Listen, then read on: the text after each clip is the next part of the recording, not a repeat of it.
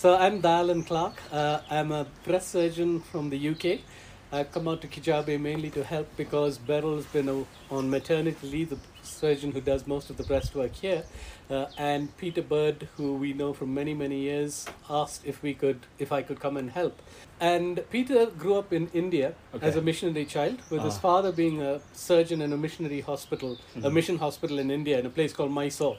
And it so happened that my wife's father was also a surgeon in the same hospital, and they grew up together across a wall as neighbors growing up in India. And that was my connection with Peter Bird. So, and I think my wife and Peter lost connection, though our respective parents kept in touch. And then when we were visiting Nairobi for a safari in 2006, we heard that Peter was here. So we were going for a safari with my wife's parents. It was their 50th wedding anniversary, and they love wildlife. So that was our treat for them, for their 50th wedding anniversary. And they said, Peter's in Kijabe, let's try and meet up with Peter. So we came and visited Kijabe, had lunch with Peter and Sue in 2006. I took an early retirement from my work in the NHS in the UK with the express purpose to go and help hospitals in need, mission hospitals in need. And then in 2019, I came out to Nairobi with a group of breast surgeons from the UK to do a training course and a teaching course in Nairobi. And who was on the local faculty? It was Peter Bird. So we met up again, and I was telling Peter how I had taken an early retirement with the express view of going and helping mission hospitals in need. And then he turned around and said, would you be able to help in Kijabe if we needed you? I said, I'd love to come to Kijabe if you needed me. And then, of course, Peter was leaving last year and Beryl was going on maternity leave. So he contacted me and said, can you come and help us while Beryl's on maternity leave? And so I'm here. That's how I'm here. So, yeah. That's amazing. Yeah. Did you and your wife meet? How did you meet? So I went to a medical school in India, which is a Christian medical school called CMC, Christian Medical College, Vellore. And we were classmates in Vellore, and we met there and and then got married after we finished our house jobs, and then did some mission service, which was part of our obligation in India. Then did our respective postgraduate training in Vellore again, myself in general surgery and my wife in pediatrics, and then worked again in mission hospitals in India, and then went out to the UK in 1991, never intending to settle in the UK, but God's wills are strange, and we never thought that's going to be the plan, but that's what happened. And I was very conscious that because we've trained in Vellore, I've always grown with the feeling that I consider myself very fortunate, coming from a very average background in India. My father was a minister in the church and retired as the Bishop of Madras. So very ordinary background, but consider ourselves very fortunate to have been able to have gone to the UK and to made a career there, to have become consultants there, and always felt as soon as my children were on their own feet, I'm going to stop working, retire, and time to give back to people who have been less fortunate than myself. Wow. Wow, that brings up so many interesting questions. I'm not super familiar with India, but one of my dreams, and this is why I was so excited to meet you, is I heard from Dr. Nthumba. Remember, we were starting Friends of Kijabe. He said, you need to learn about Vellore. You need to learn about this place. And so I'd love to hear about that. But then also, I'm curious just so you said your father was a minister and then became a bishop. Most people in America associate India with Hinduism, Jainism, Sikhism. Is Christianity regional, or how does it? So Christianity much more common in South India than North India, where I come from, which is South India. But the population of India is huge, as you know, 1.3 billion, and 2% are Christians. The rest are 2%. Just 2%. Yeah. Wow. Yeah. So 80% Hindus, about 10% are Muslims, and then, like you said, the other communities like Sikhs, Jains, and such like form the rest of it, with Christianity being 2%. Wow. So even Clark, which is my surname, is a very un-Indian name, but there's background to that is one of my forefathers must have been converted, and when you converted from Hinduism to Christianity, the way you denounced your previous religion was either you took on a biblical name or you took on a very Western sounding name, often a missionary who converted you. So I presume one of my forefathers was probably converted by someone called Clark, or decided to take on a Western sounding name, and that's how Clark has come down the generations. Wow. So there's a tradition that the Apostle Thomas went to India, right? It's historic, and I'm not sure legend is that he came down to the west coast of India, which is Kerala, and then traveled down, and then actually came through Tamil Nadu, where I'm from, near Chennai, in a place called St. Thomas Mount. And they say that that's where he probably last either left India or died there. We don't know. But I don't think there's enough factual evidence. It's sort of, this is what they think happened. Yeah. Interesting. It's not until really spending time in this part of the world that you realize Christianity developed very differently than I perceived. Southeast Asia, Africa, a lot of the early church fathers were in those places.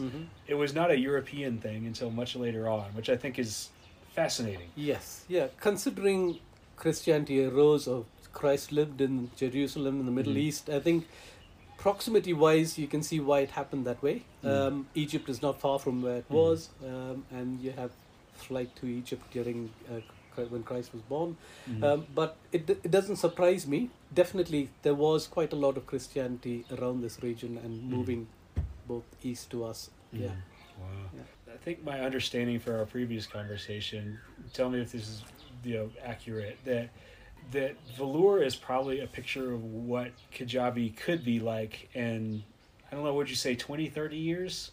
Yeah, quite possibly so. I mean, the first thing that struck me when I came to Kijabe, I saw the community spirit, the closeness, how well people got on together. And the first thing that struck me, especially with a lot of missionaries here, the first thing that struck me was this is Vellore in the 50s or 60s, because Vellore was very similar and still is a Christ-centered mission hospital, which was largely supported by Americans and some British missionaries, both in terms of the day-to-day running of the hospital and in personnel, which I see exactly what is happening here. And Vellore has then gone on to become one of the leading institutions in India, both teaching and in terms of health delivery.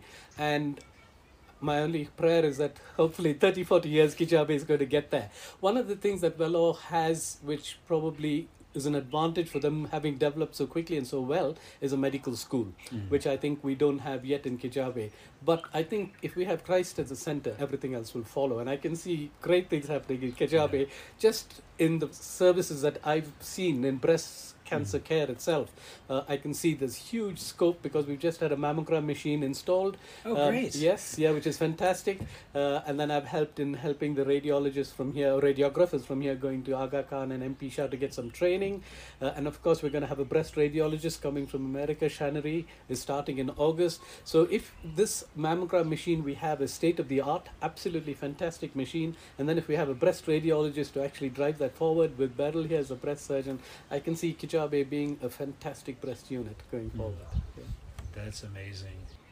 So you went from Vellore, you went from a very faith-based medical system to the NHS, which I assume was not the same. No. What was that like? Yeah, so the NHS as a health provider is absolutely fantastic. To think that in a country, a developed country, you have which I think most developed countries should aspire for, where you have a health delivery system which is free at the point of delivery, is irrespective of your social status, your economic status, or who you are. Absolutely fantastic health delivery system. But one of the issues with that is that it's very secular. Even though British consider themselves a Christian country, I think that's far from what's practically happening there. So it wasn't an issue for me. I still was involved in my church. I sing in the church choir. I'm actively involved in the church activities. They've been very supportive of my coming here, and they're upholding me by their prayers. So that balanced it out. And yes, it was different, but I think the professional satisfaction that I got from treating my patients, knowing that irrespective of whatever treatment they needed, they got it irrespective of their economic status. And I think that is something most countries should aspire for. Any developed country that doesn't do that, I think, is really failing their people. And so I think Britain and the NHS is a fantastic health delivery system. It's huge, and any huge system like that will have flaws, will have deficiencies, but as a principle where they can deliver good quality care, which is completely free at the point of delivery, I think the NHS is fantastic. Yeah. What does India's delivery system look like? Because you're doing a lot of fundraising for the people who are not able to pay, correct? Yes, so Vellore now, in the UK, we have a group very much like Friends of Kijabe called the Friends of Vellore UK. And because Vellore has been training medical students for about 80 years, they have people in various countries. So we have Friends of Vellore in US, in the UK, in Australia, and in different parts. And the original role of these organizations, these are charities which were set up by missionaries who went from the UK to Vellore, worked there, came back and raised funds in churches from their local churches.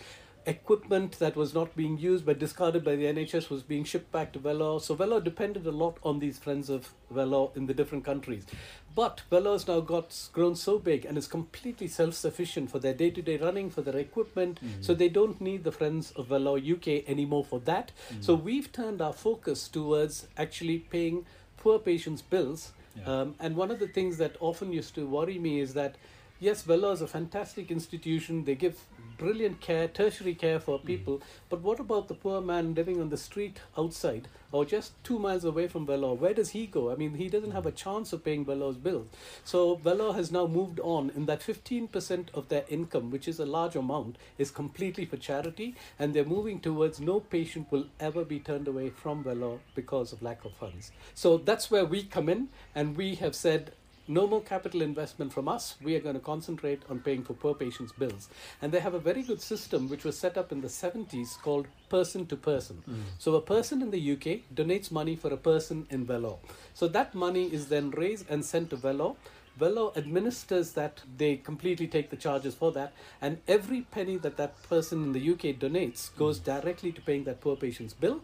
And the person who in Vellore UK who donates that money gets a report of the patient that they treated and whose bill that helped to pay. So I think that was set up in the 70s and a very popular way of helping poor patients, because the donors love it. They know exactly what's happened, the social standard of how much the bill cost, what their patients, either the patient or their parents earn, and so how it has helped that. So that's a very popular program, and Friends of Vellore UK, that is our main that's our main source that we fund. So I just had to pause, like, wait, in 1970, so that meant you had to send a letter for every single patient that was helped? That's right. Yeah, it was snail mail in those days. So I remember as interns and as house officers actually filling in the form for a PTP form.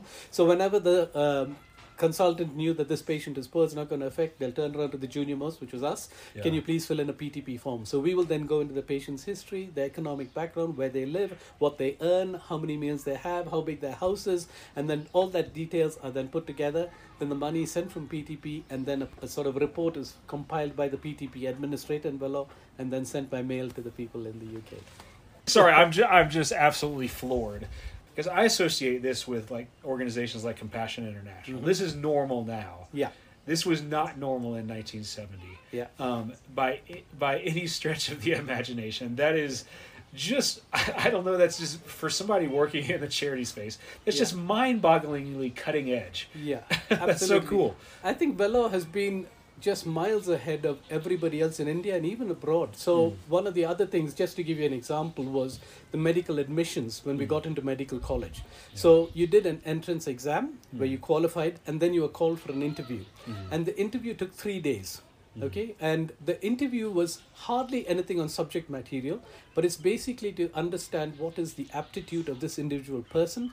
Does CMC think that this person is someone who has the aptitude to go back and serve? That was the main crux of the interview. So we had personal interviews, we had group tasks, we had individual tasks, we had psychometric tasks. This is going back 50 years when it wasn't even envisaged. So in the UK, we now started bringing this in for our medical admission. And I was saying, guys, we've been doing this for 50 years at Vellore. So I think Vellore was really miles ahead of everybody else in lots of their programs, in lots of their thinking, in a lot of their projects. That's just amazing. Wow. Is there anything you see at Kijabe that reminds you of what that's like? Like, what are common threads? Well, I think the commonest thread is the Christ-centered attitude of what you're doing for your patients. I mean, nobody's interested in personal gain, personal glory. All you're interested in, that God's name be praised and that patient getting well. And I think that's probably the first thing that struck me when I came here. It's, I think, the most important thing in health delivery system within a Christian ethos. So that was the first thing that struck me. The second thing that struck me is the training system is so similar. Bello was started by an American missionary, Ida Scudder. So the training system where residents do what they were doing here, like the PACS training system, the residents take personal responsibility for the patient they're looking after. They present to that in rounds. They know everything about that patient. And the training system was very similar. And I think what I appreciate with PACS even more than what we had in Bello is ours was mainly service oriented, in that we would work long hours looking after the patient, whereas here you've introduced some teaching into it also. You have, at least in surgery, we have regular teaching sessions, which we didn't have in Bello. The onus was on the individual to go read up, and whereas here you have a structured training program with structured teaching from starting from the basic sciences going right up to the operating skills, which is fantastic. Yeah. How does the skill level of our trainees match up to other places you've been? I think the training here, the skill level is fantastic. And I think it's what I like about the PAC system is it's actually geared towards the African setting, in that they have a general training, which we don't have in the UK. We've moved away completely, but UK can afford to do it because it's a developed country and they have the NHS, which will look after everyone, whatever their need is. Whereas here, it's not the case. And so I think this training is very broad here, very good here. And having seen the final year residents, I know they're going to be doing the exams shortly and they will go out, and I'm confident they would be able to manage most surgical conditions. And when I say surgical, not in the narrow sense of the UK, but in the broad sense of what Africa needs. So I think the skill levels are absolutely fantastic for these residents here. Yeah. For some of the non-medical people, what are the biggest surgical needs for Africa? So I think surgical need for Africa is to be a generalist where you can actually have the basic understanding of surgical diseases, knowing what the pathology is, and to be able to quite rightly identify the problem and treat it adequately. One of the things I've noticed here is I've seen lots of patients being referred from elsewhere who actually have no knowledge of how that disease should have been treated, but are willing to have a go because either bravado or there's financial incentive, because if they did something surgical, they're going to get paid for it. And I think that's where PACS really stands out, in that they ground them quite well, and by the end of their training, they know exactly what to do. Yeah. Do we know why breast cancer is so... I know we're a referral center, so I have a skewed sense because that's so much of what we see in Kajabi. Why is it so prevalent? Why is it affecting young people? Do we have answer to those questions? Interestingly, the statistics we have shows that breast cancer is a disease of the developing country. So when I was in India, working in rural India and Assam in the last few years, I didn't see very much breast cancer. Rural India, villages, not so much. You go to the urban cities in India, it's more common. And similarly, Kijabe seems to get a track because of the reputation we have of having treated breast cancer for a long time with Peter's reputation. We are a referral center for lots of people around the area. So I think Kijabe and Kenya is also going in the direction of the other developing countries where breast cancer is getting more common. And I have a simplistic view to this, and I've discussed this with you before, in that the things that increase your risk for breast cancer, even though each of them are small, are much more common in the developed countries. So things like the oral contraceptive pill, hormone replacement treatment, all of these are extraneous estrogens, which your body is not used to, and taking that increases your risk. Things related to childbirth, so being nulliparous or not having children increases your risk. Having children and the number of children you have is protective. So if you have more children, you are more protected against breast cancer. The same way, breastfeeding. So in the West, there was a huge fad against breastfeeding and using artificial milk, and breastfeeding is protective. In developing countries like India and Kenya, it's a necessity. If you don't breastfeed, it's economically not possible to actually buy powdered milk, and so it's because of necessity you have to do it. So everyone breastfed. And so each of these is a small risk, but if you add them cumulatively, they become a higher risk. And I think as more countries, the developing countries are getting more developed and getting more westernized, all of them are following the same trend that we have in the West, and this is increasing the risk. And so breast cancer is getting more common in the developing countries, unlike it was 20 or 30 years ago. Wow. I don't know how to respond other than like that. That just sounds both sad and scary. It is, yeah, because statistics in the cities in India show that they're almost catching up with the West in terms of prevalence of breast cancer. And it's probably this whole modernization, Yeah. aping the West, and doing all the things that they think the Westerners do, which is good. I was having a conversation with Rich Davis today about research, Mhm. and the thing that comes to mind is autism. How rare it is for it to be seen here, yet in Nairobi it's much more common. And each year that goes by, I don't know if your wife has had this experience in anywhere else you travel, but each year that goes by, Ariana sees a few more children, and I wonder if there's similar factors. I wonder what the correlations are and where it comes from. I think definitely you can. My wife's in the same field that Ariel, and she's a pediatrician also, and there's no doubt that that incidence is increasing. But also, I think we're more aware of conditions that we didn't know 20 years ago. So 20 years ago, autism was just about making its, and very similarly, screening in breast cancer, pre-invasive breast cancer like DCIS, we didn't know these conditions before, but slowly we're getting more, and research helps with that. We've got good screening programs both in the US and in the UK, fantastic breast screening programs, and so we're learning much more as we go along with each intervention that comes about, like screening. I mean, so I think we're going to see more of it, and the more you see of it, the more you get to know of it, and the more you get to know of it, the better it gets for patients and for health delivery. Yeah. Yeah. What would have happened in Kajabi, I guess, if you did have breast cancer 20 years ago? I mean, was that probably very few chemotherapy options? I guess you could have done a mastectomy where there was no reconstruction. I mean, was it a death sentence? Almost, because one of the problems we have in Kijabe and in Kenya on the whole, I think, is patients present much later.